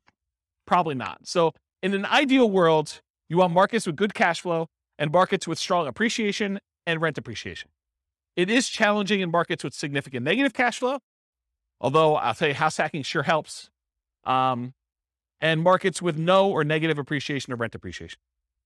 It's a little bit harder to do in those markets. Any questions on market conditions? Accessibility, availability. In many markets, there are plentiful deals for you to select from the MLS. So it's really just selecting the best one, right? You get to look at a lot of them. You get to decide which one's going to make the most sense for you. In some markets, you're sifting and sorting, trying to find the best of the best, right? Like all the deals are positive 10% cash on cash, and you're trying to find the best 10% cash on cash deal, or one that's got a little bit better. Or maybe you're making trade-offs for location or for condition, or things that are like second and third tier. In some markets, like our market, it's really, really, really hard to find properties that have positive cash flow right now with where interest rates are, where prices are, where rents are. And so a lot of times that takes the front driver's seat, and then you're making secondary selections based on, location or something like that. You're like, look, this is the closest we have to not being significantly negative cash flow. So of the ones that are available in this part of town or this sub-city or whatever we're doing here, let's go pick the best location in this new construction neighborhood as an example. So it's sort of like that when you're in these markets like this. Okay. Interest rates may be a significant factor, whether properties will cash flow or not. It's much harder to cash flow at 5.5% interest rates than it was at 3.0. Just much harder. Owner-occupant REITs can help over traditional buy and hold. So with traditional buy and hold, most of the time we're putting 15% down, 20% down, 25% down, and those are non-owner-occupant rates. If you look on the spreadsheet here, it shows you the non-owner-occupant rates are like, 6.625 versus 5.5 for the owner-occupant 5% down. So pretty significant increase in rates when you do owner-occupant versus non-owner-occupant, at least right now. And that typically holds true over time, but rates vary every day. They can go all over the place. And then finally, verify that you can use the property with the number of roommates you expect and or as a short-term vacation rental before you buy. You don't want to go buy a property only to find out that you can only have one roommate or two roommates when you were expecting to get 4. That would be problematic for you. Okay? Any questions? Cool. Can you use your retirement account to do house hacking? Can you go get a self-directed 401k or self-directed IRA account and use the down payments, use your self-directed 401k or self-directed IRA in order to do down payments to buy like house hacking properties? No, it's self-dealing. So you're not able to do that. So not something you can do there. Okay, so let's get into the quantitative analysis. So most of the first half of the presentation or whatever it's been has been primarily going through like how the analysis, how the strategy kind of works. Like what are the characteristics of it? If you think about it from a whole bunch of different perspectives, that's how I think about it. Is like, so what is it from scalability? What is it from down payment? What is it from credit requirement? What skills are required? Now we're going to switch from more of this qualitative approach to numbers. Like how does it perform if you're trying to achieve financial independence? How quickly does it get you there? Especially compared to other strategies. Like if you've got one person in one situation and they're considering a wide range of different strategies, how does house hacking compare to doing Nomad, let's say, or doing buy and hold, or the other ones we get into the future, like doing creative financing or those? So tonight we're going to primarily focus in on the house hacking and how that performs numerically. So I will tell you that I'm going to go through a whole bunch of numbers here, but each one of these could literally be its own class. Like I could break down, house hacking with 2 roommates and spend an entire class going through the analysis of that and how risky it is and, what your net worth looks like there and what your, down payment and how quickly you acquire properties and what the characteristics of those properties are. I mean, we could really spend a lot of time going into detail. I chose to focus on months to financial independence. So how quickly you get to financial independence with my strategies, with all the strategies, so that I could sort of do a fast run through quantitative analysis on a bunch of different strategies rather than getting slowed down by looking at one really, really deeply. But I probably am going to do more full classes on individual strategies or sub-strategies and where we really dig into stuff so that you can understand the nuance. Because once you decide, hey, I want to do this nomad with house hacking, then you really want to know about that one. And it doesn't matter all these other variations as much anymore. Just that, hey, look, this one looks really, really good. Let me learn about that so I can implement it, right? So we'll eventually probably do full classes on those. I will point out it's naive to generalize these results. So these are the results with very, very specific assumptions. We're going to go over like the details of what this person is, how much money they have, how much money they make, what their goal is in financial independence, the types of properties they're able to get in their market, the interest rates right now. But any of these things change, all things are off. Like you cannot just assume this one is always better than the other one. That can change depending on what the assumptions are when we do this. So we're primarily going to focus on house hacking, 5% down payment with PMI. I didn't do the 0% down. I didn't do 0. And then you go to 3.5 and then you go to 5 and you do 5s. I mean, this is why these could be like full day seminars for like this whole thing. I just said, let's stick with 5% down payment with PMI. It's the one that's on your sheet, conventional loan, monthly paid PMI, if you're kind of wondering. I could have done buying duplex, buying triplex, buying fourplex. I opted not to really dig deep into the duplex, triplex, and fourplex because you can't repeat it. So I could have done, you bought one duplex or one triplex or one fourplex, but there's so many variables in doing that. I had to put a stake in the ground and just try to do as much comparisons of some of these as we could. But I decided not to focus in on duplex, triplex, or fourplex and what those look like. But I did vary your roommates, whether it's worth getting 1, 2, 3, or 4 roommates and what impact that has. And I did vary the loan. If you're doing buy and hold in parallel and you're putting 15% down with PMI or 20% down or 25% down. And so those will be there as well.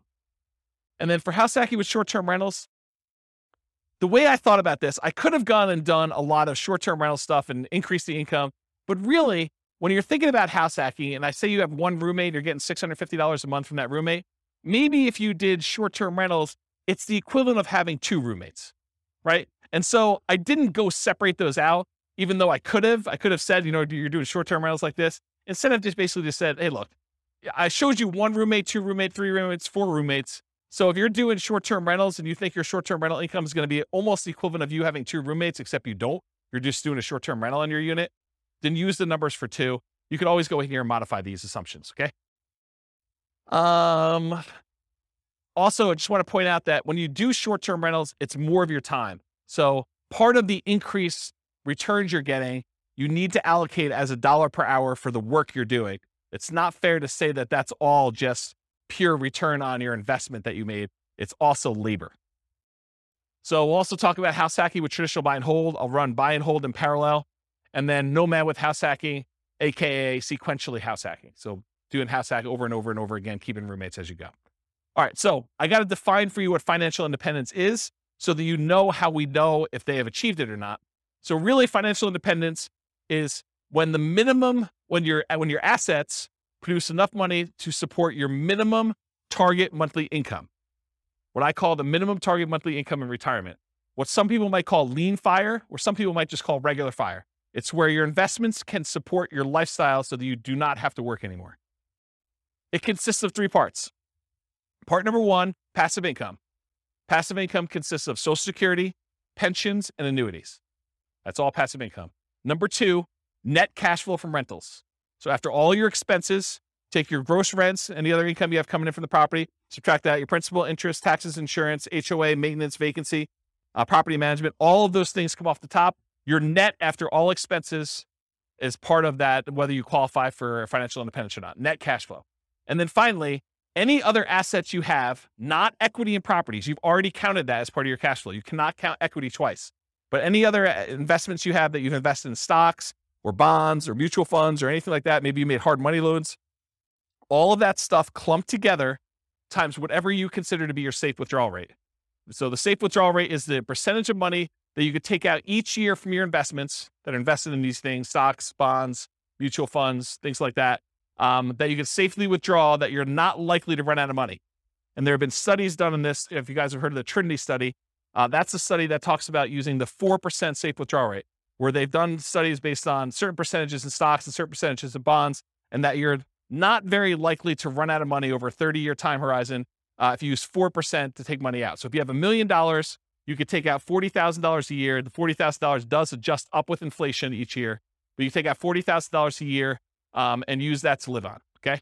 So that's what yearly safe withdrawal rate on any invested assets means. So the three parts: passive income, Social Security, pensions, annuities, net cash flow, and then that yearly safe withdrawal rate on invested assets. The sum of all three of those, if it exceeds your minimum target monthly income in retirement, then you're financially independent. Okay? Any questions on this? Cool.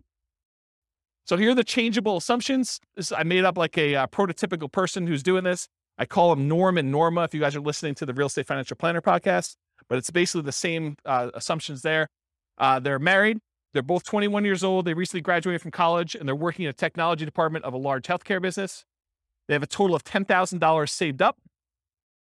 They earn combined between the both of them $72,000 a year. That's $18 per hour times 2,000 hours, $36,000 a year each. They're saving about $1,000 per month before they buy any houses. So that's based on them renting. They're renting somewhere for $1,800 a month, and they're able to save $1,000 of their $6,000 a month in income toward financial independence. They are obsessed about achieving financial independence, and they're looking through all these different strategies, trying to find the optimal one for them, the one that both fits their lifestyle, what they're willing to do, but then also gets them to FI as fast as possible and as safely as possible, honestly. They want to find their best path. We talked about that. They're both going to take Social Security at age 67, so we've got that modeled in. And Social Security is estimated based on them working until they're full age 67. But technically, they are, if they stop working early, it should be a little lower than what I have programmed in here. So if they achieve financial independence at age 50, then they're technically not working until 67. So the Social Security that we have modeled in is a little bit higher than that. Any questions on the assumptions? And you could change all these. So if you make $80,000 a year, go ahead and change it. You can go ahead and log in and change all the assumptions for all these scenarios. Any questions on these?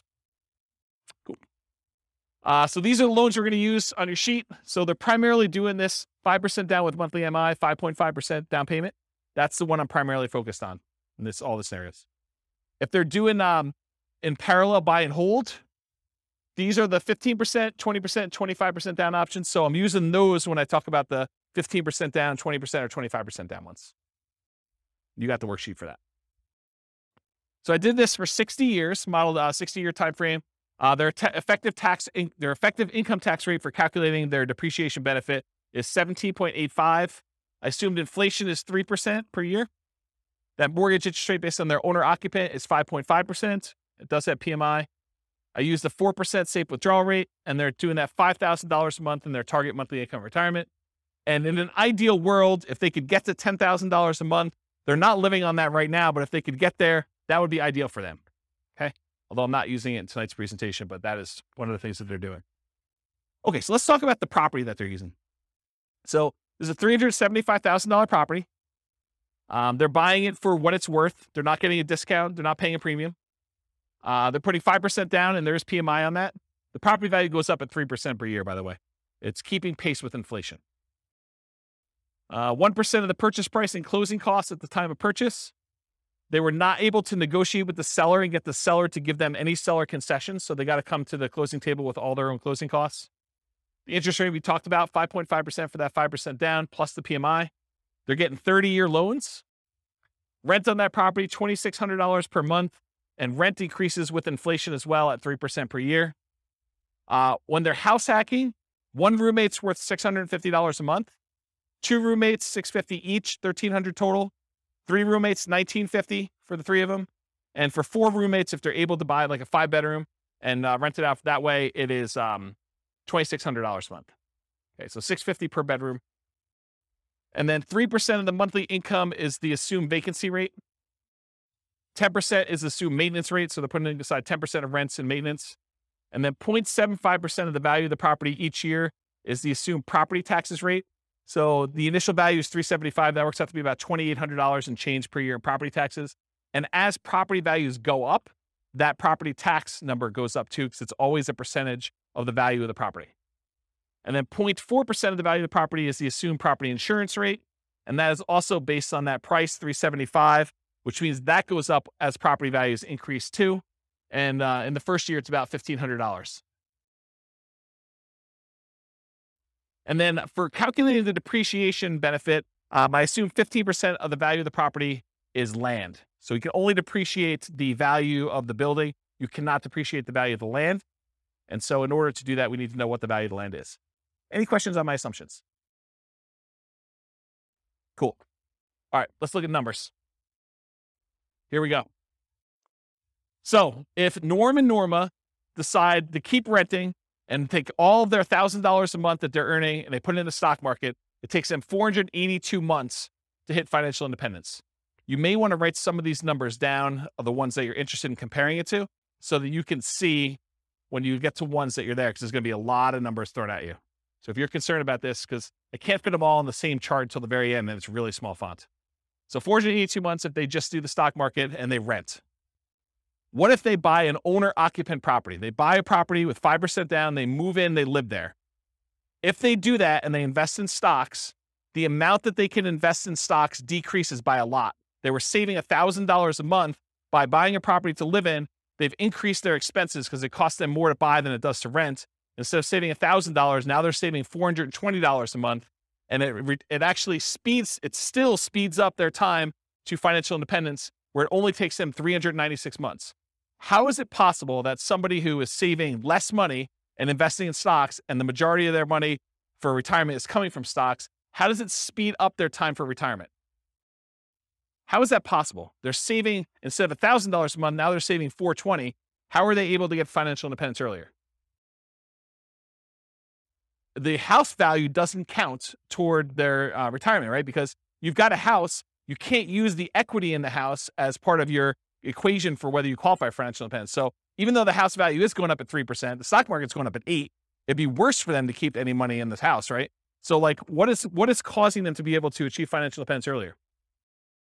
Pay off the mortgage. So by the time the mortgage gets paid off, they no longer need to be able to afford that principal and interest part of that payment. So they're, instead of having to earn $5,000 a month, now they need to earn about $3,000 a month in order to be qualified as financially independent, because they don't even have enough income to pay for the mortgage anymore. There's no mortgage, right? So that's why it's lower. 396 months is how long it takes them if they buy a house as an owner occupant. If they keep renting, they stop buying a house now, they went back to saving $1,000 a month, and instead of just buying the owner occupant, they saved up, they put 20% down, they bought up to 20% down rentals, they can retire in 370 months. So faster than if they bought a house and invest in stocks.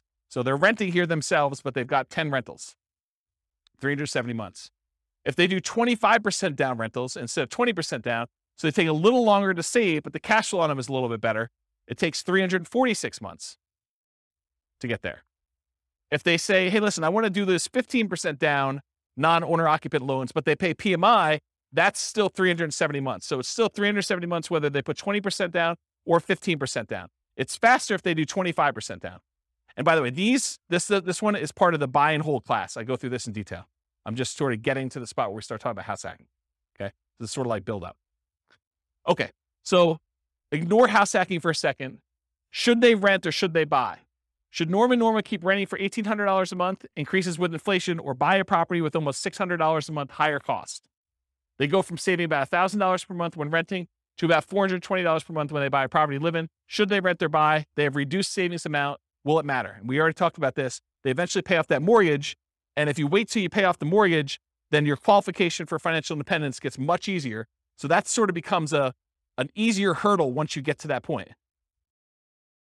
Okay, so now they owner occupy, then they do 20% down payments. So this one, they buy one owner occupant property, then they take their extra money and they save up for 20% down payments. That takes 394 months. Just the tiniest bit faster than if they buy the owner occupant and they do all stocks. Doesn't really make that big of a difference. What if they do 25% down? Still 394 months. Wow, that's kind of weird. 25% and 20% still the same.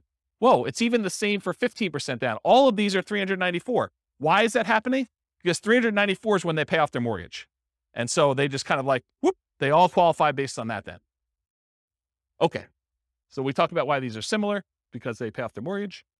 So here's the buy and hold stuff summarized just to show you the fastest ones if they do short-term rentals, which we didn't really talk about tonight, but those are the fastest ways for them to achieve financial independence if they buy properties and use them as short-term rentals. Otherwise, this is the kind of the speed of all of them. Okay, what if they nomad? They buy 10 nomad properties, basically buy that first 5% down. They move in, they live there for a year. As soon as they have enough down payment and debt to income ratio to be able to qualify for the next one, they buy the next one. They repeat this until they have 10 properties as rentals. And they kind of do that. And if they do that strategy, it takes them 320 months. So besides the short-term rental strategy, nomading, just plain vanilla nomad of buying 10 properties, is faster than all the other strategies. Doing all stocks, doing all 15% down, 20% down, 25% down rentals. So nomad crushes it. Okay? And honestly, they don't even buy their 9th and 10th property until after they achieve financial independence. So they only need to get to 8 before they get those numbers. Okay? Fixer Upper Nomad. So this was the buying 10 nomad properties at 5% down, took 320 months.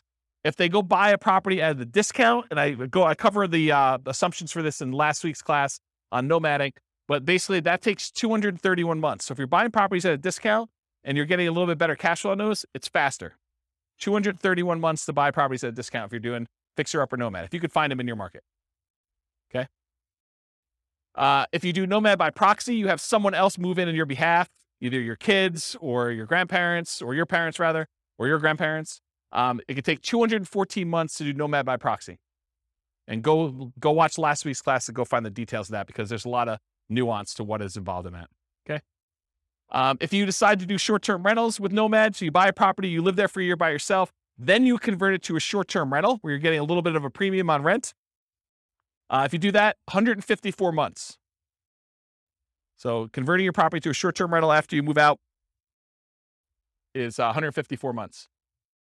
So now we're going to talk about nomad with house hacking. We covered this last week, but it kind of straddles both realms, right? We have nomad, but then we also have house hacking. So essentially the same as getting a side hustle, which you talked about, extra income each month. Start the income at month 33, which is when they buy their first property. So I just started it when they bought their first one, and I have it go. So I'm going to show you 1 roommate, 2 roommate, 3 roommates, and 4 roommates, $650 a month per roommate. So $2,600 if they have 4, $650 if they have 1, and everything in between, $650 each one. So here it is. These are the 3 with roommates. So if you have 1 roommate, it takes 263 months. Doing regular nomad was 320. Now it takes 263 if you just get 1 roommate and you do nomad with house hacking. If you get 2 roommates, 238 months, just under 20 years to retire with those baseline assumptions. If you get 3 roommates, 214 months. So I think you save whatever that difference is. That's 2 years, 238 to 214, 2 years. And then if you do 4 roommates, it's 202 months. So you save another year if you go from 3 roommates to 4 roommates. Okay. Any questions on this? Nomad with lease option exit takes longer, 379 months right now with those assumptions. And again, I'm going to point out, if you change these assumptions, nomad with lease option could be the winner. Like, it could be the best strategy. But with the assumptions I use and their starting position and all this stuff going on, it just works out that they don't do very well with it. You have questions?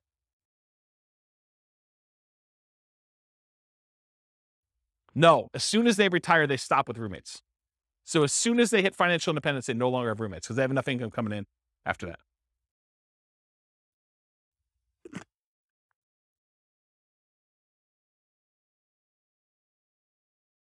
Okay. So the ultimate real estate agent retirement plan, if you have a real estate license and when you buy a property, you put 5% down, you immediately get 3% back. So you get 60% of your down payment back when you buy properties. That takes 310 months. Okay. All right. So 1 house hack with roommates. So now I said, instead of doing nomad with house hacking, where you're sequentially buying a property every year, I'm saying, look, forget this buying a house every year. You buy 1 property. You buckle down, you get roommates, you just stay there, and then you do your strategy, whether that's investing in stocks or whether that's buying 20% down rentals or 25% down rentals where you're not moving in, but you're just buying the 1 property as an owner occupant, you're getting roommates, and you're staying there, okay? So buying 1 property only, you're house hacking with roommates, 1 to 4, $650 per roommate, and it's essentially the same math as if you got a side hustle allowing you to invest more in the stock market, if you think about it that way, right? So you get a roommate and they're paying $650 a month. So now you just got $650 a month extra income coming in. If you had 2 roommates, it's $1,300. One could think of doing short-term rentals as having 1 roommate, 2 roommates, 3 roommates, whatever it is. Just think of it that way. Same idea. Okay. So this is 1 house hack with roommates. This is if you buy no rental properties, you just invest in stocks, 394 months with 1 roommate. You buy a property and you do Invest in stocks and you have 2 roommates, 373 months. Buy 1 property, 5% down, 3 roommates, 334 months. And if you buy 1 property with 5% down, you have 4 roommates, 304 months. So all you have to do is buy 1 property, get 4 roommates, just do it for 304 months, invest in the stock market, and that's it. That's the strategy there. Okay, what if you do house hacking and then you buy rentals? So we're still doing that 1 owner-occupant property. We're still getting 1, 2, 3, or 4 roommates. We're going to vary those. But then you're going to buy up to 10 non-owner-occupant rentals. So you're not doing any more nomading. You're not moving anymore. You're just buying 15% down, 20% down, 25% down rentals when you do this. You're going to vary your down payments between 15% down with PMI, 20 or 25. And we're also going to compare this to not doing rentals, just investing in stocks, just so you can see the number. Here they are. So you buy 1 property with 5% down, you have 1 roommate, and you invest in stocks, 394 months. You buy 1 property with 5% down, with 1 roommate, and you buy 10, 15% down rentals, 357 months. You buy 1 property, 5% down, and you have 1 roommate, and you buy 10, 20% down rentals, 357 months. It's the same as whether you do 15% down or 20% down. Doesn't make that big of a difference in this case. Buy 1 property with 5% down, you do 1 house hack with 1 roommate, and you have 10, 25% down rentals. That's faster, 336 months. It was better for you to put 25% down in this particular situation with these assumptions than it was to do 20% or 15%. It's faster. Counterintuitive. Save up more, wait to buy the properties, then when you buy them, they have better cash flow. Doesn't make a lot of sense, but mathematically, it's what happens. Okay? Any questions on this? We're going to go through 2 roommates, same numbers, 2 roommates, 3 roommates, 4 roommates. Okay, this is 2 roommates. Same thing. 1 house hack, 2 roommates, just investing in stocks, 373 months. 1 property, 2 roommates, you would buy 10, 15% down rentals, 321 months. Buy the property with 2 roommates, you're going to buy 10, 20% down rentals, 316 months. So that's like 5 months faster than 15. Or sorry, 5 months. Yeah, 5 months faster. And then you buy 25% down rentals. You still have 1 house hack, 2 roommates, 297 months. Crazy, right? All right. 3 roommates. Just do stocks, 334 months. You buy 15% down rentals, 293 months. You buy 20% down rentals, 285 months. You buy 25% down rentals, 273 months. So it's faster to put more down. Counterintuitive, I think, for a lot of folks. Any questions on this? Way before 67. That's correct. That none of them include their Social Security because they qualify for financial independence way before that kicks in. That sort of becomes a backstop, where if they haven't been able to make enough money by 67, then Social Security kicks in and it usually bumps them right above. Yep. So really, in that case, they're not collecting Social Security. When they get to the point where they are collecting Social Security, provided it exists, then it's a bonus. It's basically increases their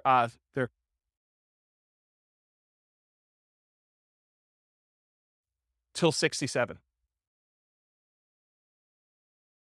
What do you mean?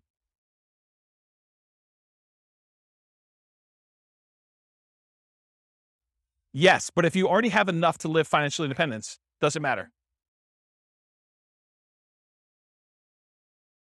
Yes. And so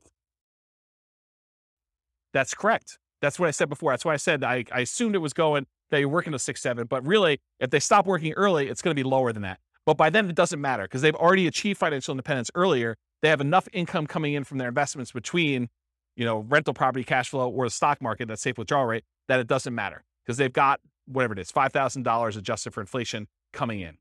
Yep. But then you're right. It doesn't go up anymore. And then you got to decide, should I work till 67 so that I can keep getting income and adding to it? Well, I don't think it matters. I mean, I'm 47. I don't know. How old am I? 47. And I don't care.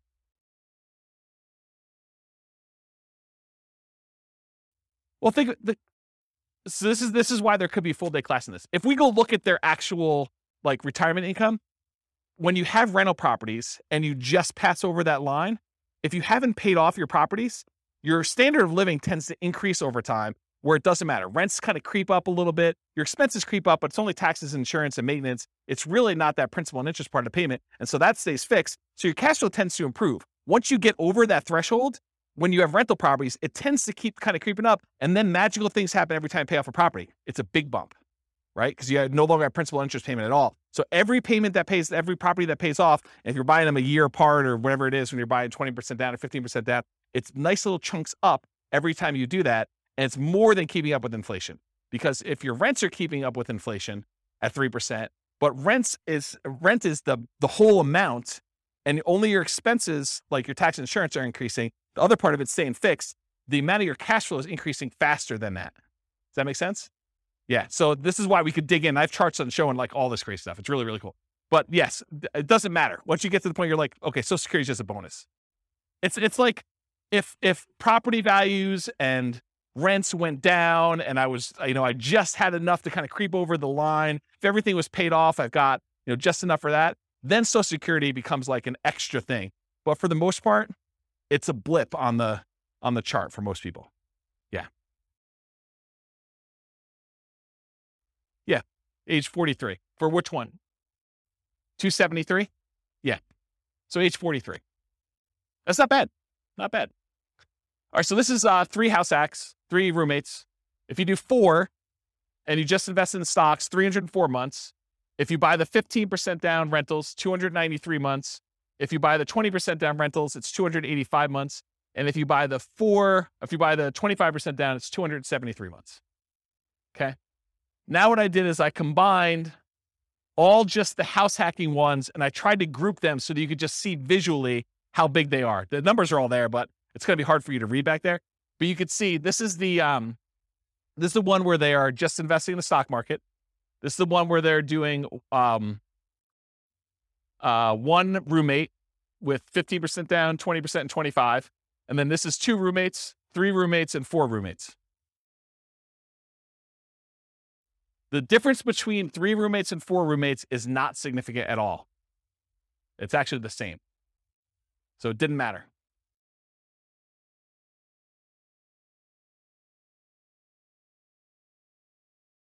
Yeah, so Nick says it's easier to find a 4-bedroom house than a 5-bedroom house. And I think in some markets that's true. But you could find a 3-bedroom house with 2 rooms in the basement too, right? So you definitely can find 5-bedroom type units. Yeah. Yep. But you can see a steady decline for the most part as you do this. And as you go from 15% down to 25% down for these numbers. What I find interesting though is you get 4 roommates and you ignore all the real estate stuff, still 304 months, which is pretty promising, right? Even better than doing some rental stuff with 2 roommates and stuff like that. A lot less work, right? Right. So you got to make it worthwhile. And again, it's these specific assumptions and their situation and their properties and everything else.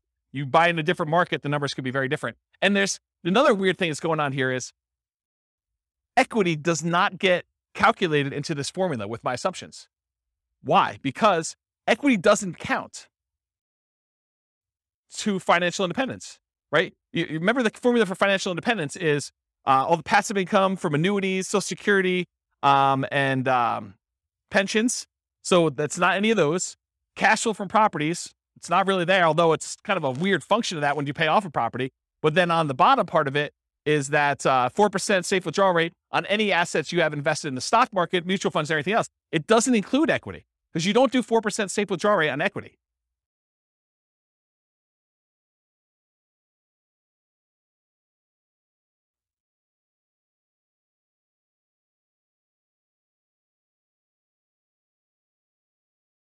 So I don't want to speculate because sometimes with leverage, you end up with a weird net worth thing where it could be better.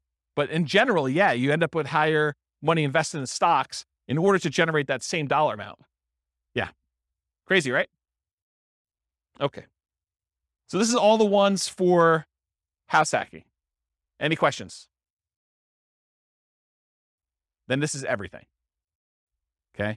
So the green ones are all the buy and hold stuff. Then it starts Nomad, but these were the Nomad ones that were sort of odd ones out. These were Nomads with house hacking. So I kind of separated those out. And these are some other weird Nomad ones. And then these were all the house hacking ones. So you could just see visually how they all compare to each other in terms of speed. And just eyeballing it, Nomad's fastest, right? Which is what we've been saying for a long time in these classes. But house hacking is pretty good, especially compared to traditional buy and hold, right?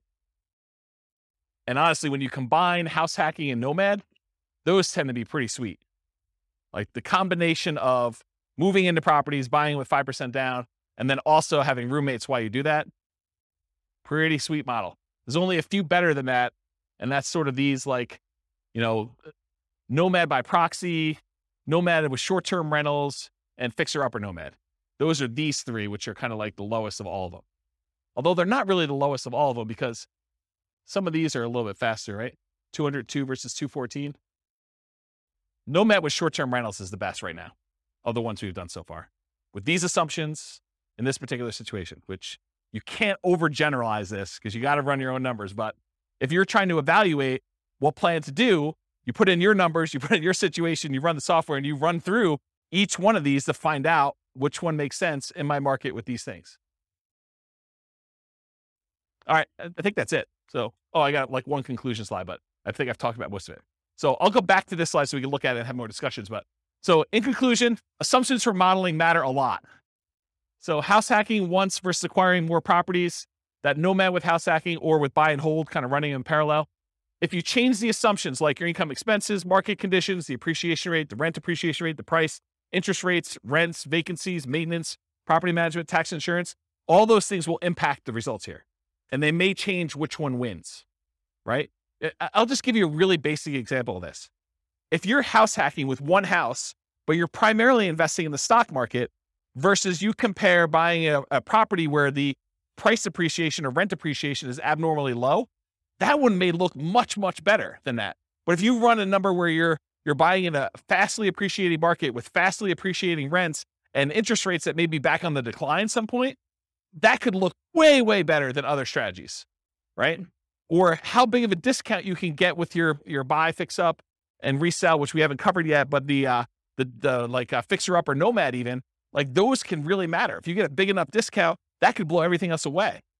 Or if your short-term rentals don't work out as well, they're not as profitable, or maybe they're much more profitable than I assumed with my assumptions. That could also matter. The stock market rate of return will matter too.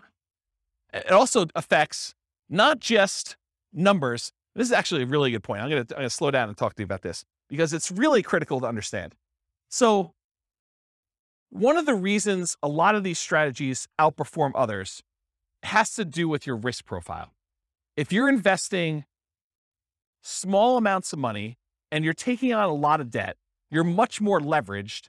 And so your risk profile of doing a strategy where you're buying 5% down properties and you're repeating every year is very, very different than the risk profile of someone investing and putting 25% down or someone investing in stocks.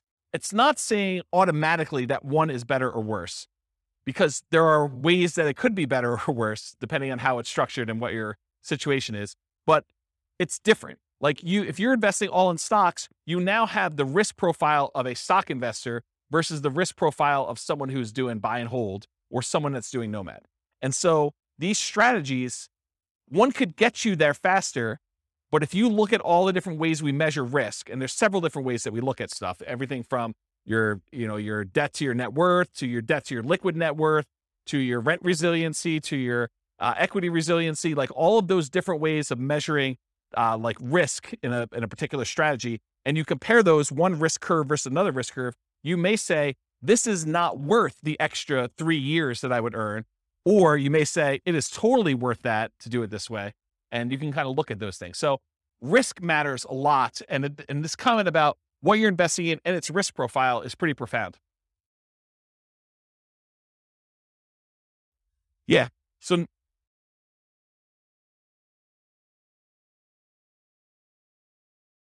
yeah.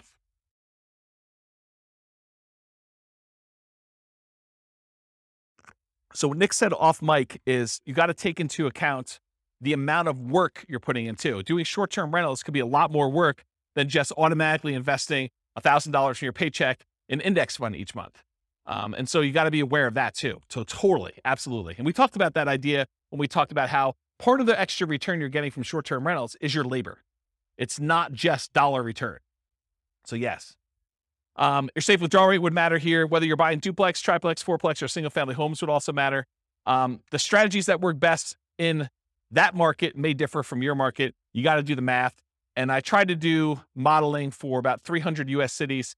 If you go to realestatefinancialplanner.com/model and just pick your city, I tried to do, and it's getting better. It's more like a late alpha kind of situation here. It's going to get a lot better over time. But the idea is that there'll be like 100 different scenarios all pre-done for you where you just copy it to your own account and just make changes to whatever you're doing. So any questions? No questions? You already took them all? I don't know. I found it pretty interesting to kind of see these all laid out. I've never done it like this before, where I've kind of laid out buy and hold versus nomad versus house hacking all on one chart before. So I found this pretty interesting. Do you guys find it interesting? Anyone changing their strategy based on this? You got to do more nomad? Weren't you telling me last week that you were buying properties and then selling them? Yeah. Buy, fix up, then resell. Like get roommates? Yeah. Yeah. I think I talked to you about this last week. Doing the 2 years is, it's not as good, because if you could do them if you do them once a year, you just pay the tax, you end up working out better. If you actually sit down and do the math. So just pretend you sold it and actually paid the tax on it. And then imagine you could do one every 2 years instead of one every year instead of one every 2 years. You pay more taxes, but you end up netting more. Yeah.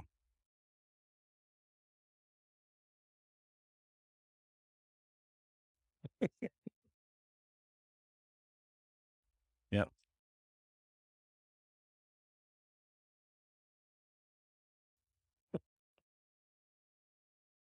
It'd be good. It'd be good. But I mean, yeah, as Kevin says, it would be hard to get roommates while you're doing the fix and flip. A little discount. Yeah. I'll knock off $50. Use this outhouse. Yeah. So yes, I mean, the thing is, when you model like real situations, like somebody doing stuff, a lot of times you're entering in existing properties that they own. And then you're modeling, okay, if I could do one fix and flip a year, like actual fix and flip, and I make an extra, whatever it is, $25,000. So that's like $25,000 in income that happens irregularly. And then I'm also doing this nomad thing, and I'm also getting extra income from some house hacking, and maybe I'm getting my nomads at a discount. And then eventually I'm going to stop that strategy because I'm going to get married and my wife's not going to be willing to like house hack or nomad or whatever. And so now I'm going to go to 20% down after 10 years. And then what does that look like if I do that? And then I'm going to go buy, big apartment buildings. I'm not going to do this, piddly single family home stuff anymore. It's kind of like ignoring all that stuff. I'm going to be a real investor, right? I'm making a joke because the single family homes is really good anyway. But you go and you decide to switch your strategy and you do all this stuff. Or maybe you're like, hey, I'm going to do hard money loans after I get to a certain point. And then so instead of earning 8% in the stock market, I'm going to get 12, 13, 14, 15, 16%. There's all these different variations on what you're going to do and how you're going to do it and what that looks like. And I think you have to model it. And then, like I said before about those risk profiles, then you're really comparing, well, if I do this strategy, my risk profile looks very different and I have different risk exposures than I have if I do just this one strategy or these two strategies, and timing works. And what happens, really what you want to know, this is getting way off topic. When we've done all these assumptions, the biggest problem we have with this is that we're assuming 3% fixed appreciation, 3% rent appreciation, that, interest rates have remained the same throughout all the scenario. Like there's all these simplified things. Inflation is static, like inflation, rent appreciation, home price appreciation, mortgage interest rates, and there's one other, stock market rate of return. So there's like 5 that I really like to vary. So if you do it differently, have you guys ever been to a financial planner where they do Monte Carlo analysis? They say, if you invest $500 a month in the stock market, you have an 86% chance of being financially independent by age 65. Like you've done it where they've done the 1,000 run Monte Carlo with the stock market, and you see all the little wiggly lines, and they show you your middle line and your kind of band of probability. Have you seen all this? Have you guys know what I'm talking about? So we do that with real estate. So instead of it being 3% fixed appreciation, I say, well, let's make it random. Let's make it so that on average it's 3%, but it could be negative 10. We could have a really bad year, or it could be positive. I don't know, where we see this last year, 18. So positive 18. So we can have this really wide range of what like home price appreciation is, and random rent appreciation, and random mortgage interest rates, and random stock market rates. And so we can have all of those being random. And then you tell me your strategy where you're like, okay, I want to buy a house every year as a nomad and I want to get roommates. Like, how does that look when maybe house prices go up really, really fast on you in year 3 and you're unable to buy them because your debt to income ratio gets all out of whack? Or maybe they kind of like remain low and snake along. And then by the time you've acquired 5, they take off. Or maybe they take off and then they have a big market correction. And maybe the money you have in the stock market kind of gets hammered while you're waiting for your down payments. And all of these random things are happening. And we do 1,000 runs or so. And then I show you what's your probability for success there and what your probability risk curve is for all that stuff. That's what's crazy. Because then you could see, well, what happens if everything's not up and to the right? It's not always 3%. It's not always the mortgage interest rates are going to go in my favor or the stock market's going to go in my favor. Then you start to see, oh, well, this is problematic. I don't actually get to my financial independence number all but these really small amount of times if I do this particular strategy, because I'm being super aggressive. You know, like if you're constantly pulling cash out and like cash out refinances in order to leverage up and do stuff, that looks really different when you have some years where you don't have, you know, all positive appreciation rates and rent appreciations and mortgage interest rates. And what happens if you're trying to pull cash out when interest rates are not really low anymore and there's a penalty to doing cash out refinances, the rate's higher, you know this, right? And you can only go to 75% loan to value and there's a cost to get the loan. We calculate all those things in with these random numbers and it tells a very different story than this, right? Because this is like what I can teach in class is this. And for some of you, like even this is like, holy crap, James, too many numbers, right? Like I can't keep everything straight. So imagine me trying to go and do Monte Carlo, like good luck, right? But I do that in the Real Estate Financial Planner podcast. So like the Real Estate Financial Planner podcast, not the one that these classes are on, but those are actually like I pick one. So for example, I think we're doing, where is it? We're doing the one where he just bought an owner occupant property. So it's this one. So we're here. So we did episode 7. So episode 7 is me taking a single situation. They bought one owner occupant property and they invested in stocks. And I do like a 20-minute episode telling their story and walking through with fixed assumptions. Then I do an advanced episode where I make everything random. And I go into detail about how random stock market rates, random rent, random price, all that stuff impacts them in that one situation. And then next week, I'll do episode 8, which is them buying 20% down rentals. So that becomes episode 8 for the Real Estate Financial Planner podcast. And then there's an advanced version of that. And they're separate podcasts. So that's the thinking. So over time, you'll start to get a feel of, oh, this is more risky, you know, lower probability of success than this one.